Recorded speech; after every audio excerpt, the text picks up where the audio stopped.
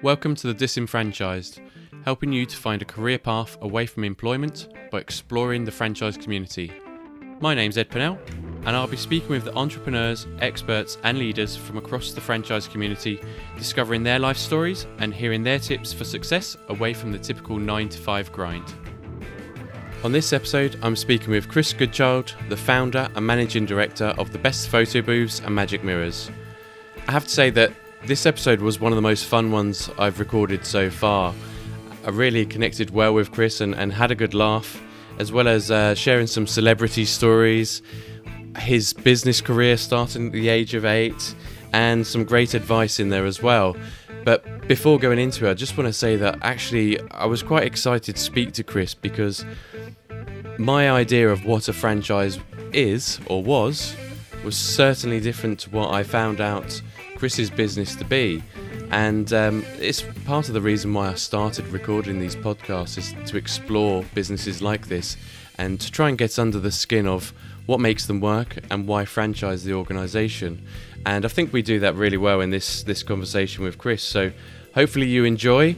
But before we go into it, into the episode, I have to first of all say apologies to Lauren, Chris's franchisee.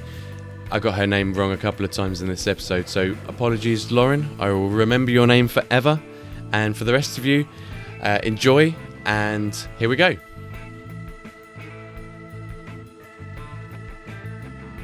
So, Chris, welcome to the Disenfranchised. How are you doing today? I'm good, thank you. Thanks for inviting me. No problem. It's really good to have you here. And like with everybody else, I want to start the conversation by asking you your first job. Okay, so my first job was, I believe at the age of 8, I was self-employed and I used to go to boot fairs. So yeah, that was fun. When you was 8, wow, that's Yeah. a young age to start work. I was trying to think of the very first job, and that's the one that I can remember mainly. I've done lots of jobs, but that was my first one, and it was great. It taught me a lot of things. You get up early, you go to a boot fair. And I guess the hustle side of it was I used to buy things with my pocket money for £3.50. And then I would resell it, double my money, do it again.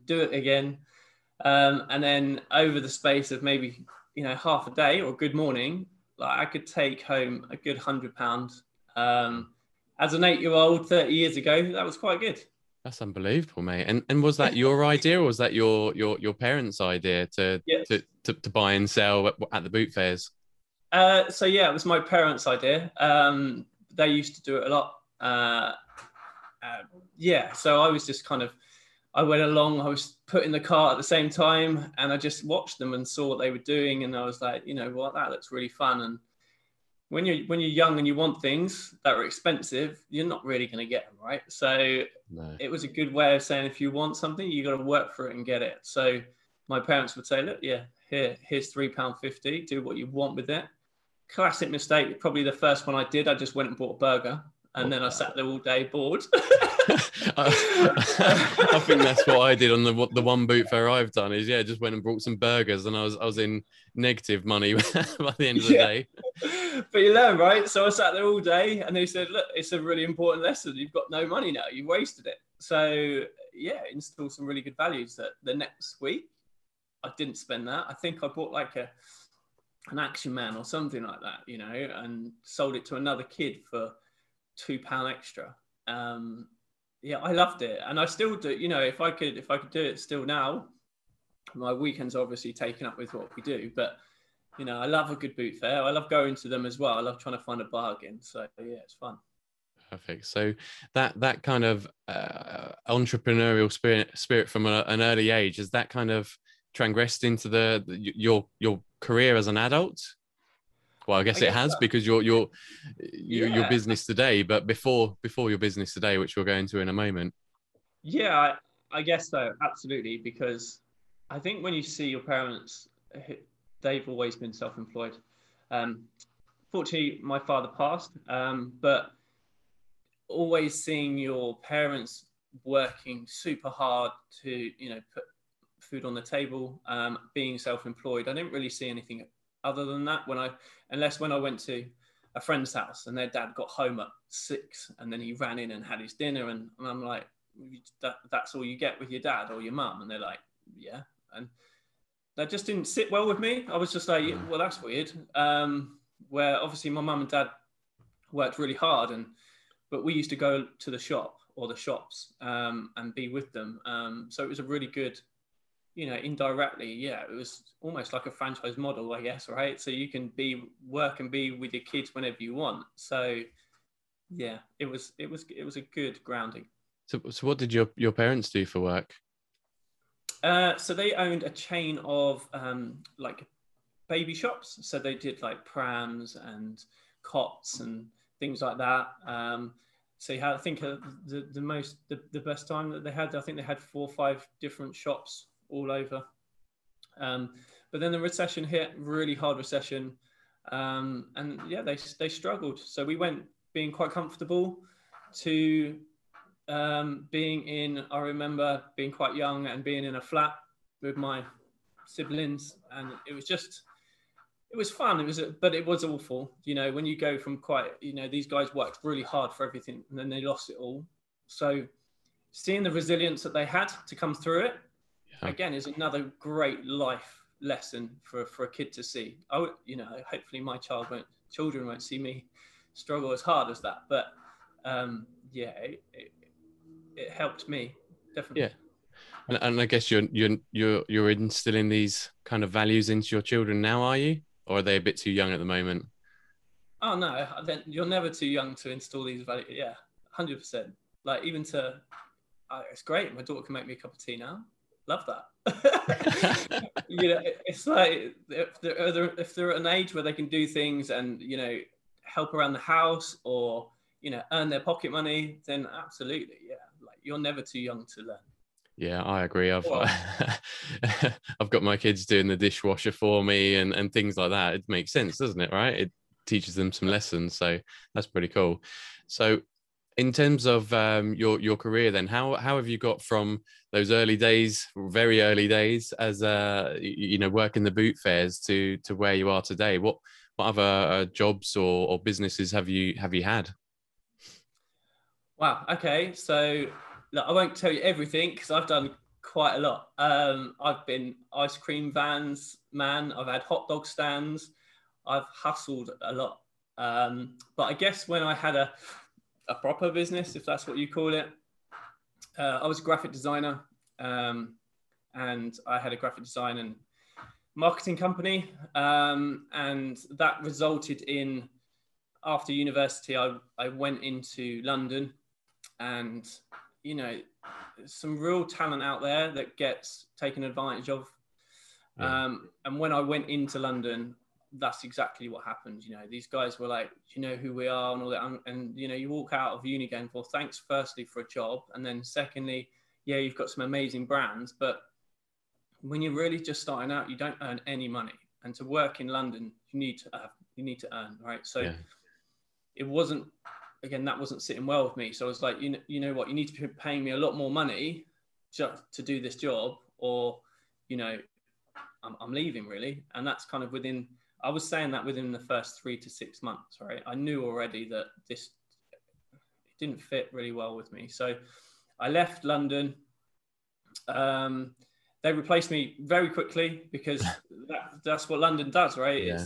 And that's it. You should never get too big-headed and think that you're not replaceable, because everyone is. And again, I was happy to be replaced because it was the best decision I did. So I went and worked for a printing company. I learned so much from working in a smaller company. The printing process, the advertising, the delivering, looking after the customer, rather than just being in a big agency where I was a creative mind. So there, from that, I said to the printing company, I think it was about 19 by this time, or 20, that I want to do more. I want to be a creative director within 3 years. And they were like, you've got to be here for at least 10, etc. So yeah, again, I was like, I've got to go because this isn't working with who I am as a person.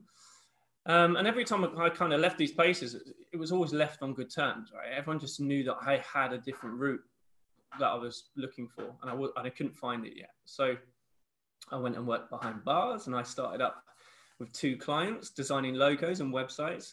And that was my career for probably the next 15 years. I built, a really solid business. And then from there, I invested a little bit into some property, sold a couple of properties. And then I had my firstborn, and I thought, you know what, I'm not going to do anything now. I'm just going to enjoy my children, my firstborn.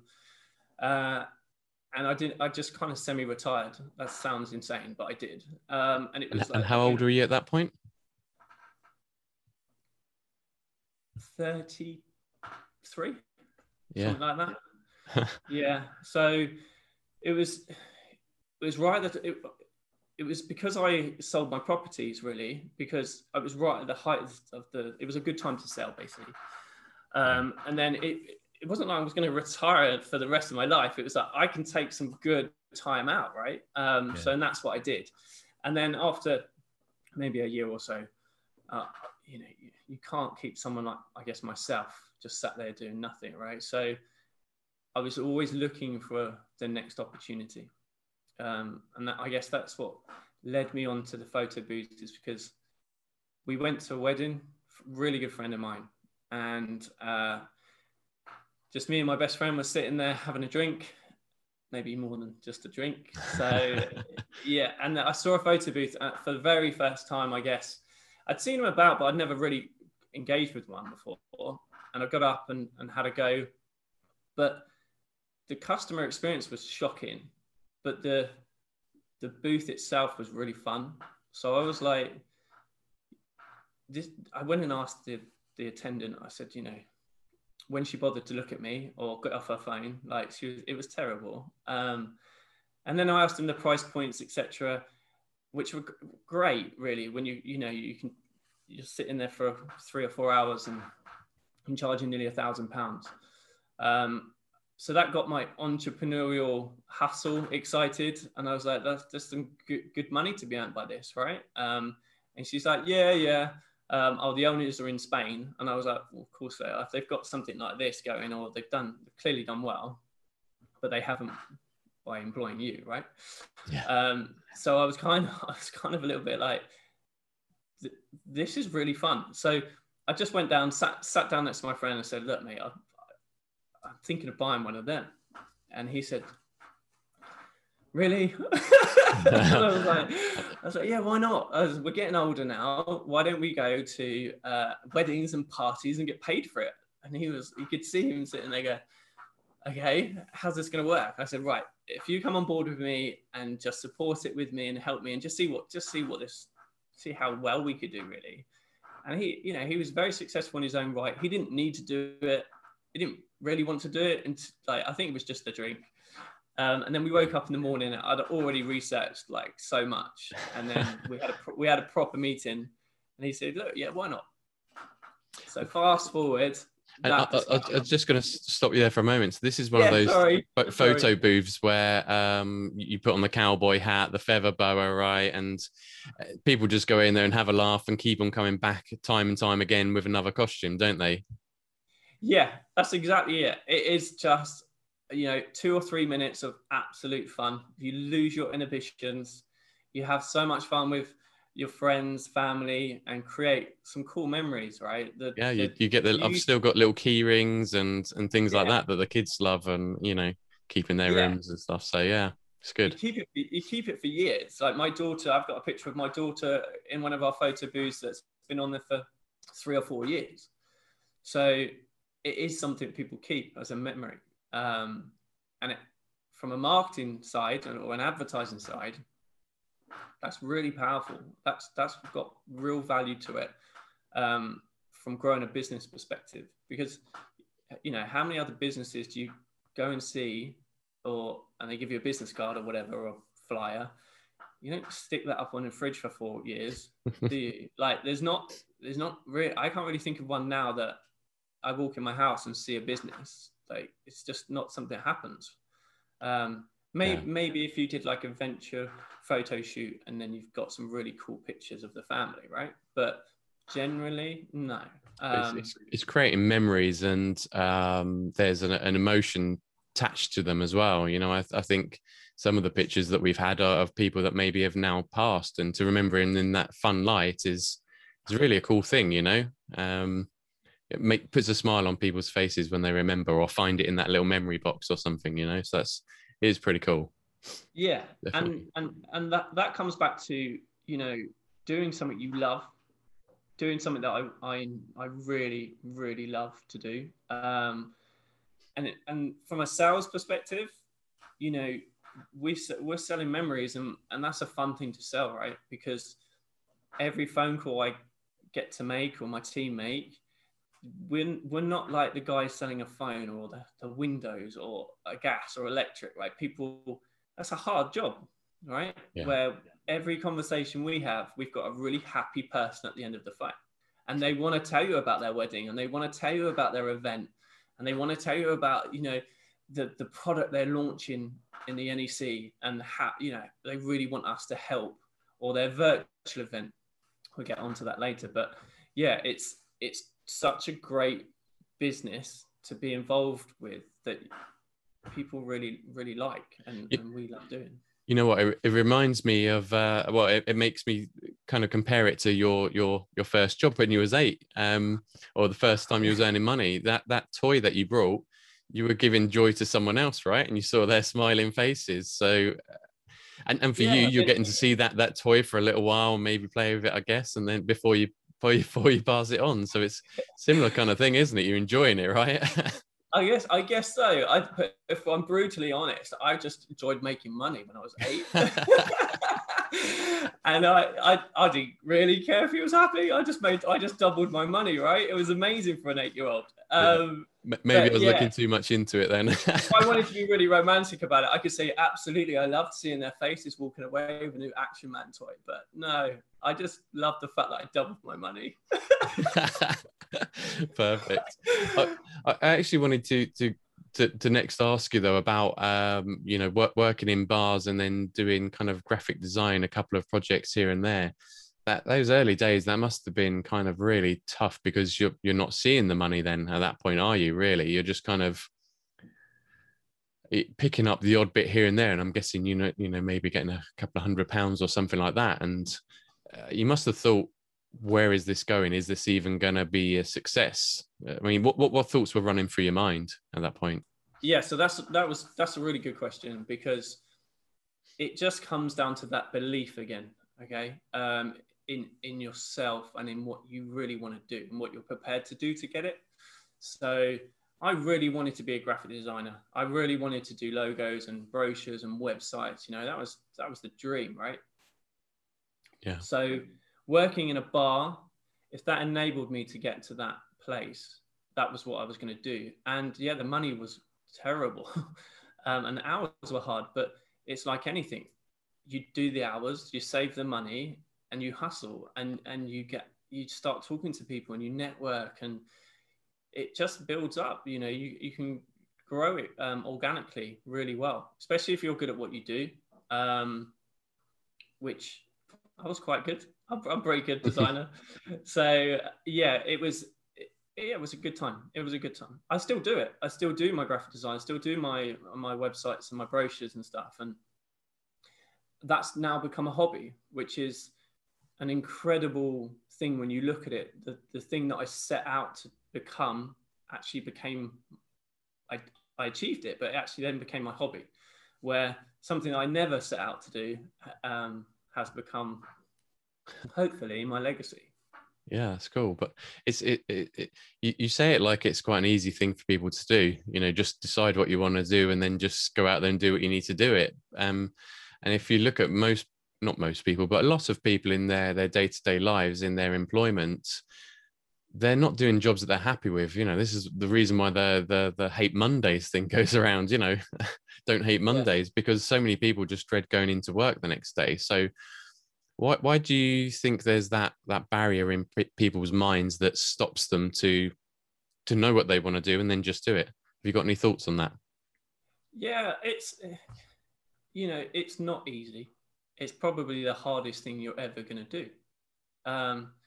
But if you truly want it, you'll do it. It's that simple. I've done awful jobs that I've woken up and I just did not want to go there. You know, I physically felt sick. But you do it because you've got your end goal, right? You do the job, but if you want something else, no one else is going to help you. So you've got to get in at 5 or 6 when you get home. And instead of moaning about your horrible job, you have your dinner and you hustle to 1 a.m. And then you work to make that plan happen. If you just come home and moan and wish you had a better job, then that's all on you, in my opinion. Because I think if you speak to anyone that's really successful, it's not easy. They've worked super hard for it, really hard. I always say to people that you can be connected and you can be, put in front of some really good people, but if you're not good at what you do, that connection is worthless. So you can be referred to lots of people, but if you actually aren't very good at it, you're not going to succeed. So I would also say that if you really want to do something, make sure that you go into this and you are fully committed at being the best at what you do, because that's the only way you're really going to, do well, in my opinion. If you just leave your job and go to a job or try and set up a business on the side as a side hustle, and then you just try and live a great life, unfortunately, that won't happen. It's very rare that will happen, which is why the franchising model, I gravitated towards a franchise model because of how successful my business was becoming. But I didn't want to employ loads of people. I just thought we're really, really busy. How do I grow this? Or, do I just do this and this is fine? Because we've got an amazing brand, good reputation, work's coming in on referrals. But I guess that's not me, right? So I saw more. I still see lots of more and potential. And the idea of mentoring someone or helping someone else create their own dream, that makes me feel good. So it feels like you like being surrounded by motivated people, right? And for you, you're early in your journey as a franchisor. I know, but I guess you had that decision, right? You can either employ people who might be passionate about the business, they might not, they might fall out of love with it, might not see things the same way you do, but by operating that franchise model, I guess you've got people that are fully motivated around you. But so as you grow, as you build out this franchise, how important is it for you to have the right people on board, the right franchisees buying into your brand? It's everything, absolutely everything. And it's my main focus right now. We've launched our franchise officially 5 months ago, and we've got our first franchisee, and she's incredible, and I'm very proud of her. Buying a franchise in lockdown and taking on bookings now and for the future, and just her whole approach is why we awarded her the franchise. And that's what I think prospects really need to understand, is that you get awarded a franchise, right? You don't, in my opinion, we've had a lot of people that want to buy my franchise, and that sounds incredible, but it's not, because they're not the right people for this franchise, right? And I could take money off of people, but I just won't do it. It's not ethically right. It doesn't work for us. So we will absolutely, and I will absolutely make sure anyone that joins our family is right for it, because that's what we are. And you are going to be with us for a very long time, and we want you to thrive and succeed like we have. So no, it is so important for me, especially just starting as a franchisor as well. It's got to, these are like the strongest pillars of our business are our first 5 to 10 franchisees, right? So they have to be right. Yeah. It's interesting you use the word family there, you hear that word bounded around quite a lot in employment and in just in the world in general. This is our family. But when you said that, it was really like you meant it. This is going to be a long-term relationship. You're not in it just for the franchise fee up front, right? No, not at all. No, it 100% it is a family. I call it a sisterhood and a brotherhood. That's, because family does get banded around a lot. And I play sport. I'm a very team player, and we call it the brotherhood in our hockey squad and things like that. And it's something that I've played hockey since I was 8 as well, right? So when you are surrounded by people that just have one common goal, that really be there for you, they train with you, they want to win, that is something that you can't buy. That is just a feeling. So when I look for a franchisee, that's what I'm looking for. I'm looking for that gut feeling that, they're part of the family, right? And if they need us, we're there no matter what. It's not even a question. So, if Laura needs me now, it's not a problem. I'd leave this podcast. Sorry, mate. No, that's fair enough. It's family first, right? Yeah, exactly. It's great to hear. Although if my kids come running in, I am going to kick them out. Yeah, that's different. If my kid ran in, I'd go mental. but no, it is really important, that family feel. Yeah, cool. And you said there, Laura's joined you during lockdown, during COVID, right? And people that are listening to this are going to think, well, how are you operating a photo booth during lockdown when you can't meet people face to face, you can't have big parties? So yeah. How has that impacted your business, and how or why has that made sense to Laura? It's Lauren, as in Lauren Hill. Lauren, I'm so sorry. That's sorry. All right. No, it's like the singer, Lauren Hill. Great singer. Got you.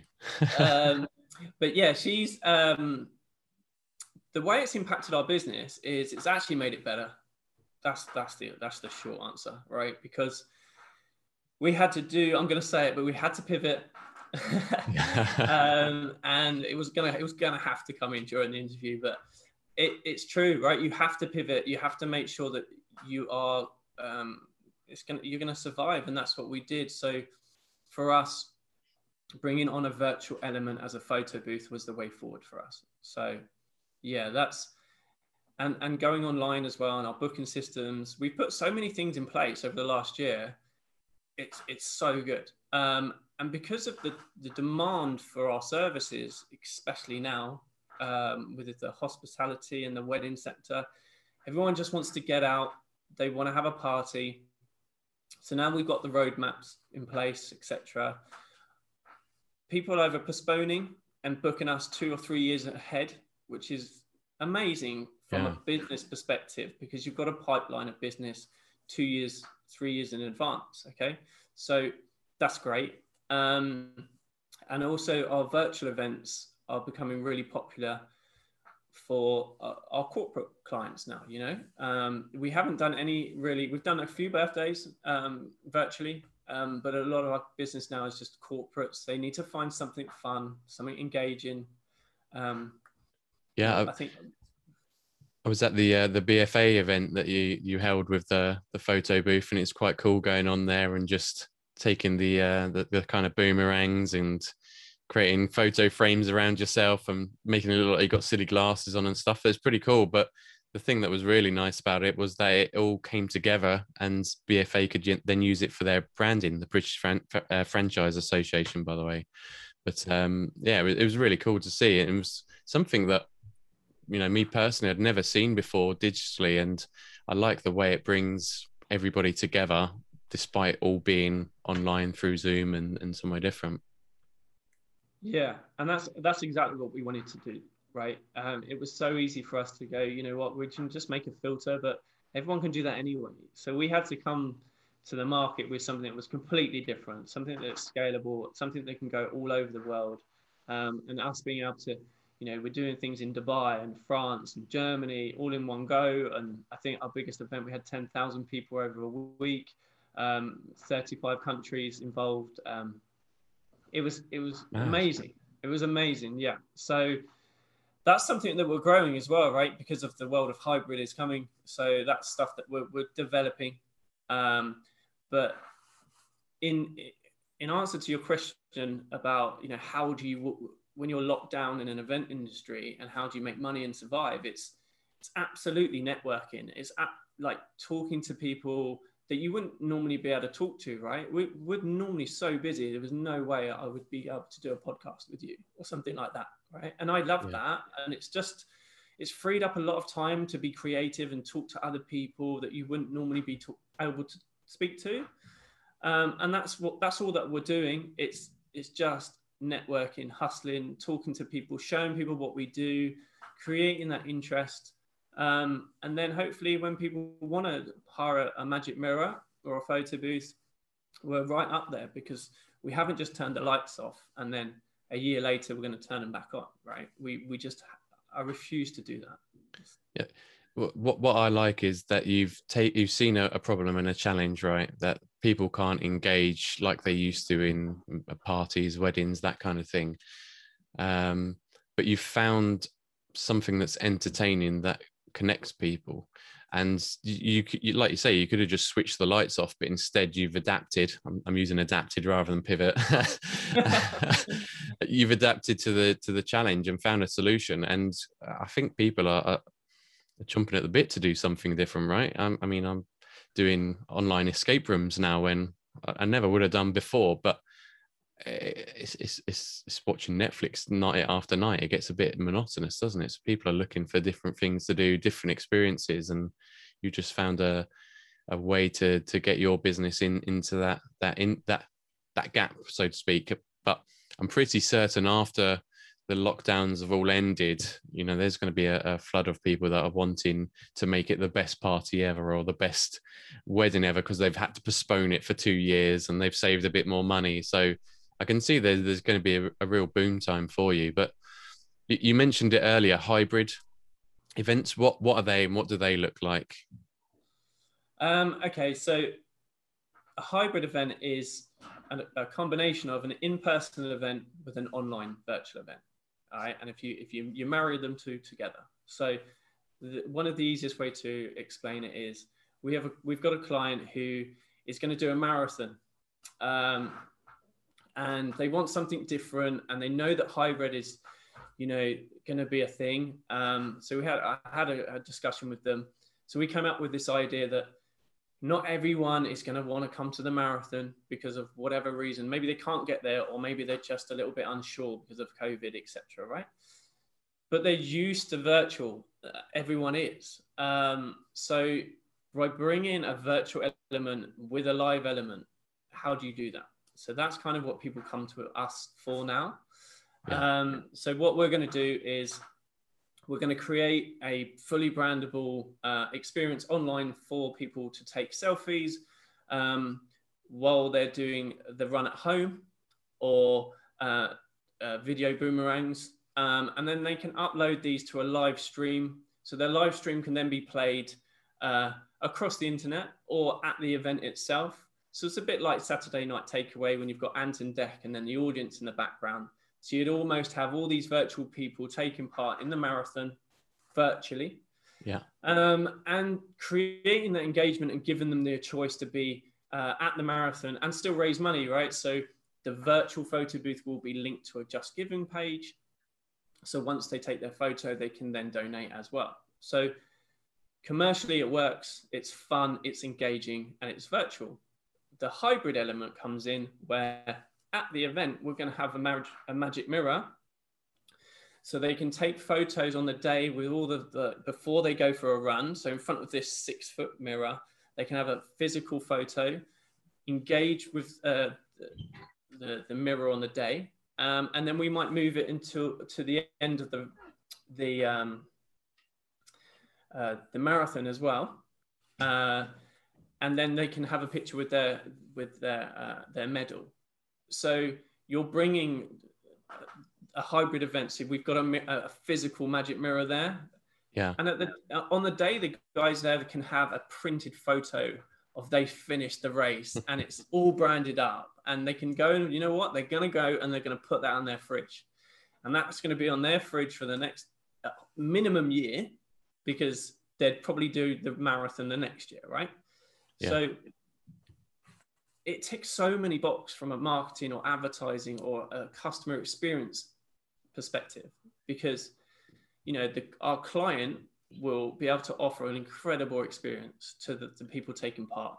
Our client will be able to raise money, and and our client will also be able to have an advert on someone's fridge for the next 12 months. So it just ticks so many, and it's all fun. So that's the bottom thing. It's all fun. Yeah, I mean, just from thinking kind of with a bit of a commercial head on and the kind of corporate companies, I mean, you can have people sponsoring the events, and the sponsor is, whichever brand, and you can take a picture with the caricature from the brand, or the product of the brand, or the superstar that's representing them, if it's Nike or something like that. And then from what I understand, you can share via social media via your magic mirror as well, can't you? So so we can do so much with it. We can even do AI, where we could have, let's say you had a celebrity, we can have them virtually come into on the mirror, on the screen, and you can have a picture with them. They're not even there, but they can walk in. So at Christmas, we do it with Santa. Santa walks in, you can have a picture with Santa virtually. But there's so much stuff that we can do that we, we're just looking for the opportunities now for companies to be a bit more creative, reach out to us, and then let us know. We can just let them know what we do, really, because a hybrid is going to be huge. Yeah, it sounds like there's lots of potential anyway, because not everybody's going to be comfortable as soon as the roadmaps. We've gone to the end of the roadmap. Not everybody's going to be out and about still. I still think there's going to be a lot of caution, and you never know what's going to happen. So these types of events are going to have to happen if they want to capture a big enough audience. But it sounds like you have a lot of fun in your work. So what's the best thing about it? What do you love the most about the work that your business does? Well, first and foremost, it doesn't feel like a job, right? We get to go to a party. That's my job. So I get to go to a different party or a wedding or occasion or a launch. And that makes my job amazing. Every day is different. So, I'm not going in doing my 9 to 5 and I know my job and that's it, right? I'm waking up every day going, okay, so we've got a huge brand I'm talking to tomorrow. And then the next day I'm talking to an amazing bride who's so funny, who just wants to tell me about her day. And then the next day I'm doing a 40th birthday or a surprise 90th party. It's every day's different. And I love that. And then when you get to actually go to the event and engage with all different people, it's why would you not like that? It's just fun, right? It's just a fun job. But you have to be a certain kind of person to do it as well. So that sounds good. It sounds good. But are there any funny stories that have cropped up either in that or in your previous work? Any funny or weird stories? I work in the event industry, so there's lots of weird and wonderful things that I get to see. And what goes in the booth stays in the booth, as we say. So I can't say too much, but okay, so that's a good question. I'm just trying to think of one that I can say on camera, really, because there's so many funny ones. There was an event actually where I got to meet, which I didn't know was going to happen. I knew that it was kind of a big thing. We were told the address and that was it. We had to be there super early, so nothing really out of the ordinary until we turned up, right? This place was incredible. And then I guess the first person I saw was Jamie Redknapp walk around the corner and just go, "Oh, lads," and we were like, "Okay." Yeah. And then as this party was filling up, people were coming up. We had Paris Hilton, Jamie Redknapp, Jack Whitehall, David Cameron was there, Jon Snow, like all these weird and wonderful people that you wouldn't really normally put together were at this house, mansion. And they were just loving what we were doing, and they were just, people just get a bit, I don't know, they're a bit shocked when they see a famous person, which I don't know why. I just think, well, they're just a normal person, and that's the route that they've chose, right? So when you do talk to celebrities or famous people, they are just normal people. So and when you've got Sting just having a chat, and it's an incredible feeling, and you're not I think they feel more comfortable with us, that we don't go, oh, okay, you're Sting or you're Paris Hilton. I think if you're able to just talk to them on the same level, which they are, in my opinion, anyway, they've just got a different route.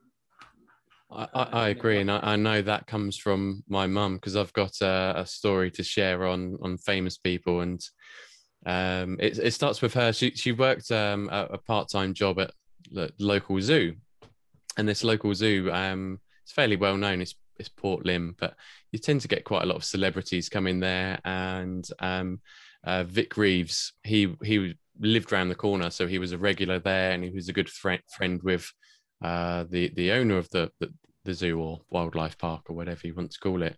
So my mum was working in the kitchens, and she was on the till basically. And she's told me a few different stories, but she had Michaela Strachan come up, if you remember her, to her one day and say, "What's in this soup?" And it was tomato soup. And my mum went, "Tomatoes? Is it vegetarian?" She went, "Yes, wow. It's tomatoes."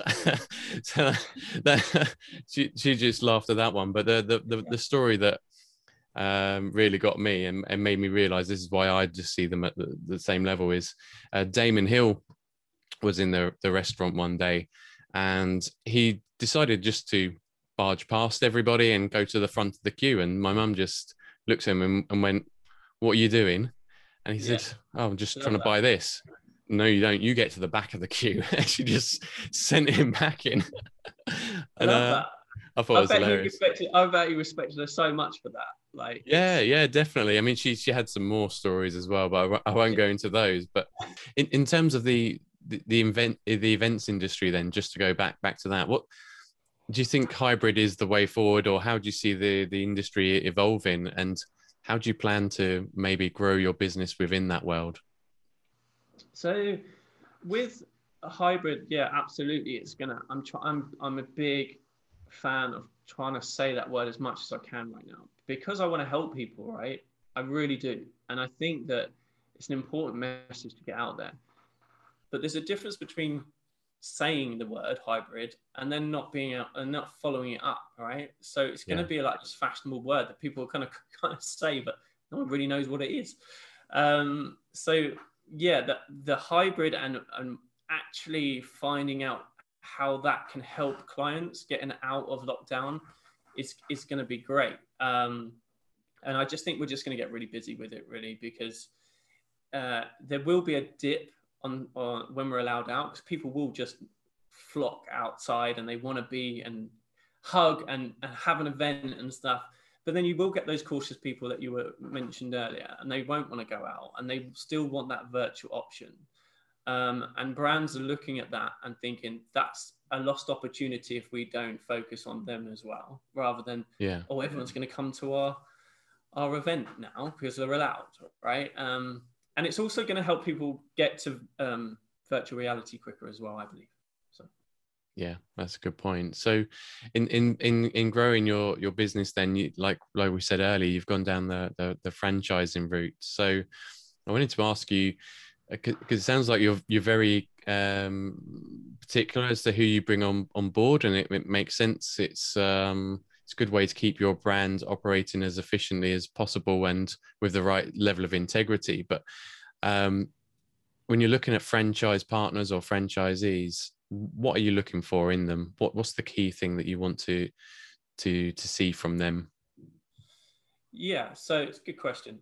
It's quite easy to answer as well. It's that I'm looking for a people person, someone that's engaging, someone that will be, that's fun, because they're front facing and people buy into people. And what we do, it's all about that. It's creating those memories with someone that's really fun, right? So that's the first thing I look for.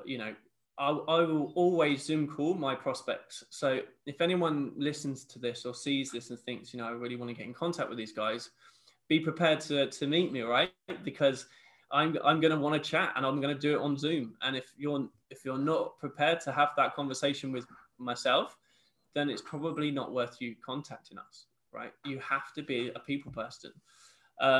So that's the first thing. The other thing is that hustle that I keep saying, right? Since I was 8 and starting my own businesses up and things like that, that you need as an entrepreneur or as someone that's starting their own business. If someone's got that hunger, you know, you don't even need qualifications to do what we do at all. You just need to be a people person and someone that's really happy to work hard, because you will absolutely reap the rewards from it. And that's kind of it, really. You know, the franchise model works so well because we've done all the hard work in some respects. So I don't need someone to, you know, show me that they can do a marketing plan. I don't need that. I don't need someone that shows me, you know, how they can do their finances. You know, we can help them with that. It's not a problem. I need someone that's going to get up, get out there, be fun, and create an absolute whirlwind of, you know, fun and enjoyment for the people that they're around. They're the people, you know, that I want to be talking to. All the other stuff, we help with that, and we support that, and that is the beauty of the franchise model.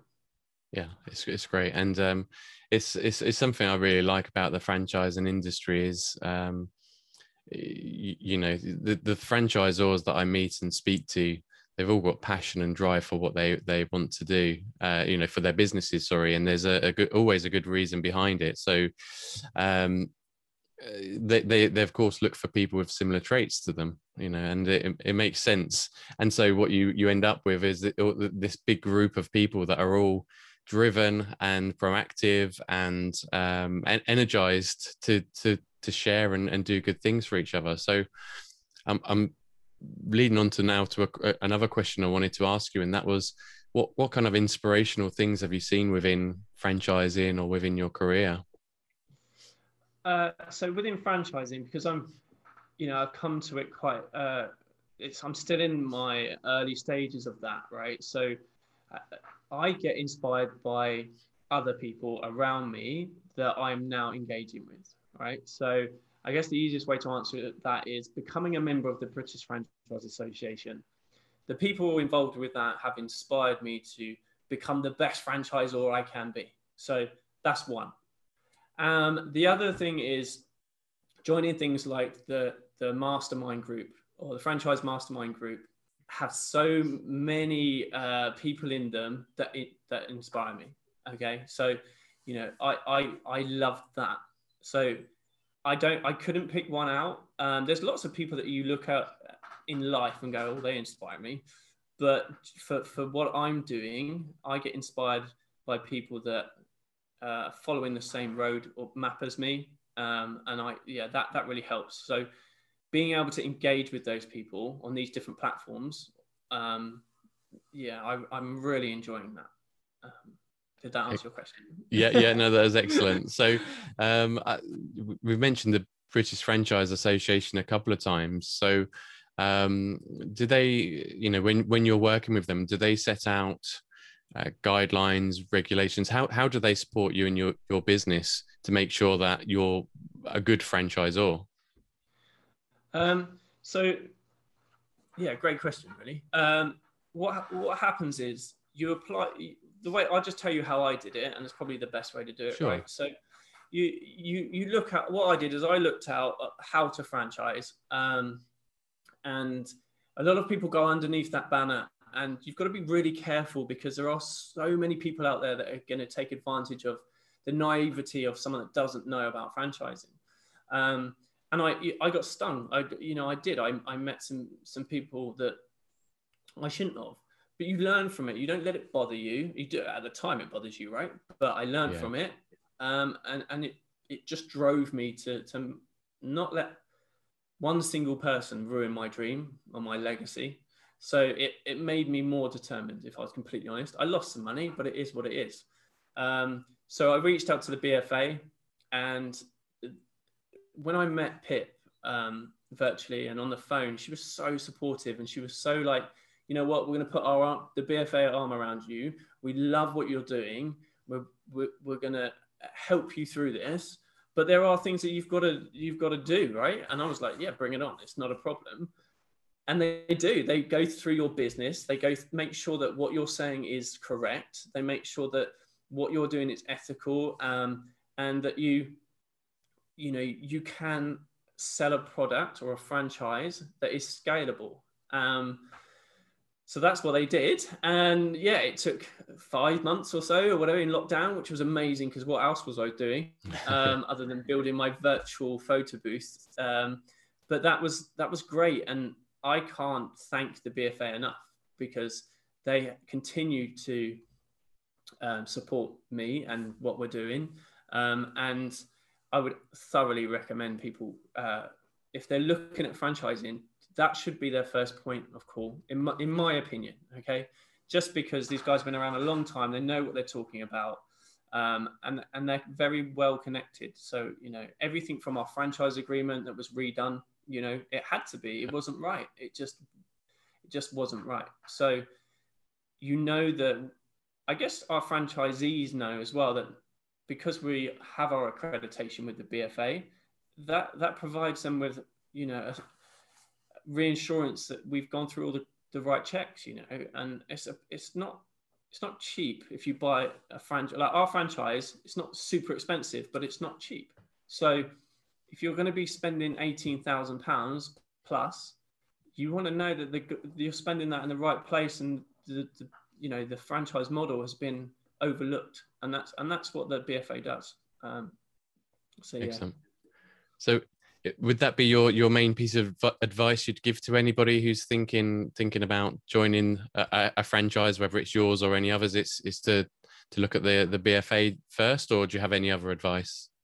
So for me, if you're looking to leave your job and go into franchising, my first bit of advice would be find what you love to do, right? And then see if there's a franchise that fits that model. Okay. Don't just buy a franchise because it's a proven model and someone's done really well. There's a reason why they've done well. It's because they love it, right? And yeah. they're good at it.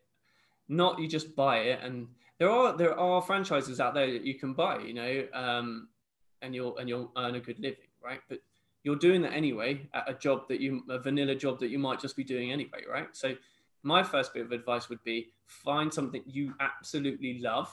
And if you think, I really want to be a painter, right? Or something like that. And you don't want to go through the hassle of doing the logo, doing the website, do the marketing, doing all the stuff, the scary stuff at the beginning and the time and all that kind of thing. Then you find a franchise model, because then you can bring something that you love to do and then run with it pretty much on day one. So that would be my first bit of advice. Find something you love to do. Yeah. Did that help? Yeah, no, I think it's spot on, and it's becoming a recurring theme. The more people I speak to, the more it's going back to your core values. What do you like doing? And I think part of it is, what are you good at as well, right? Because look, I love playing guitar, but it doesn't mean I'm any good at it.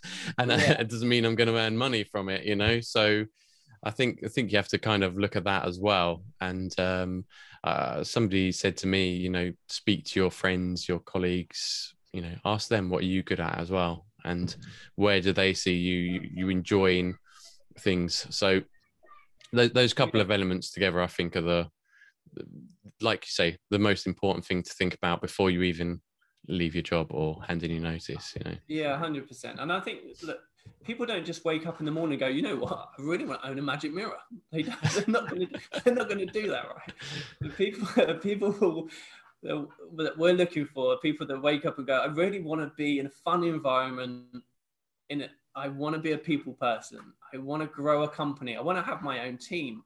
I want to party. I want some fun in my life. I want to do different things every day. They're the people that we want to look for. So, it's not, I don't think anyone wakes up and says, I want to own a photo booth company, right?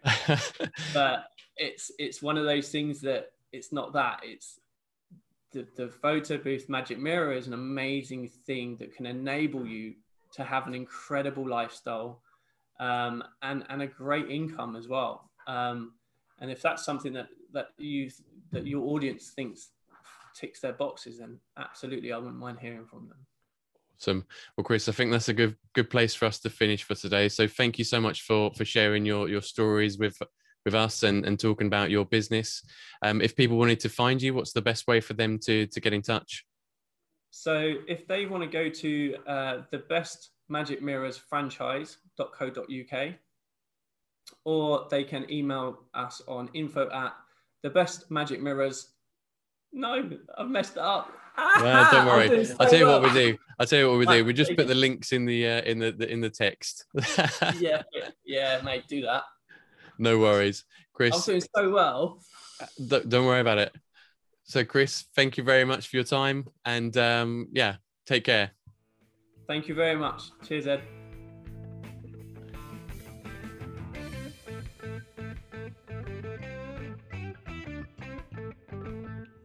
There we go. So that was my conversation with Chris Goodchild of the Best Photobooths and Magic Mirrors.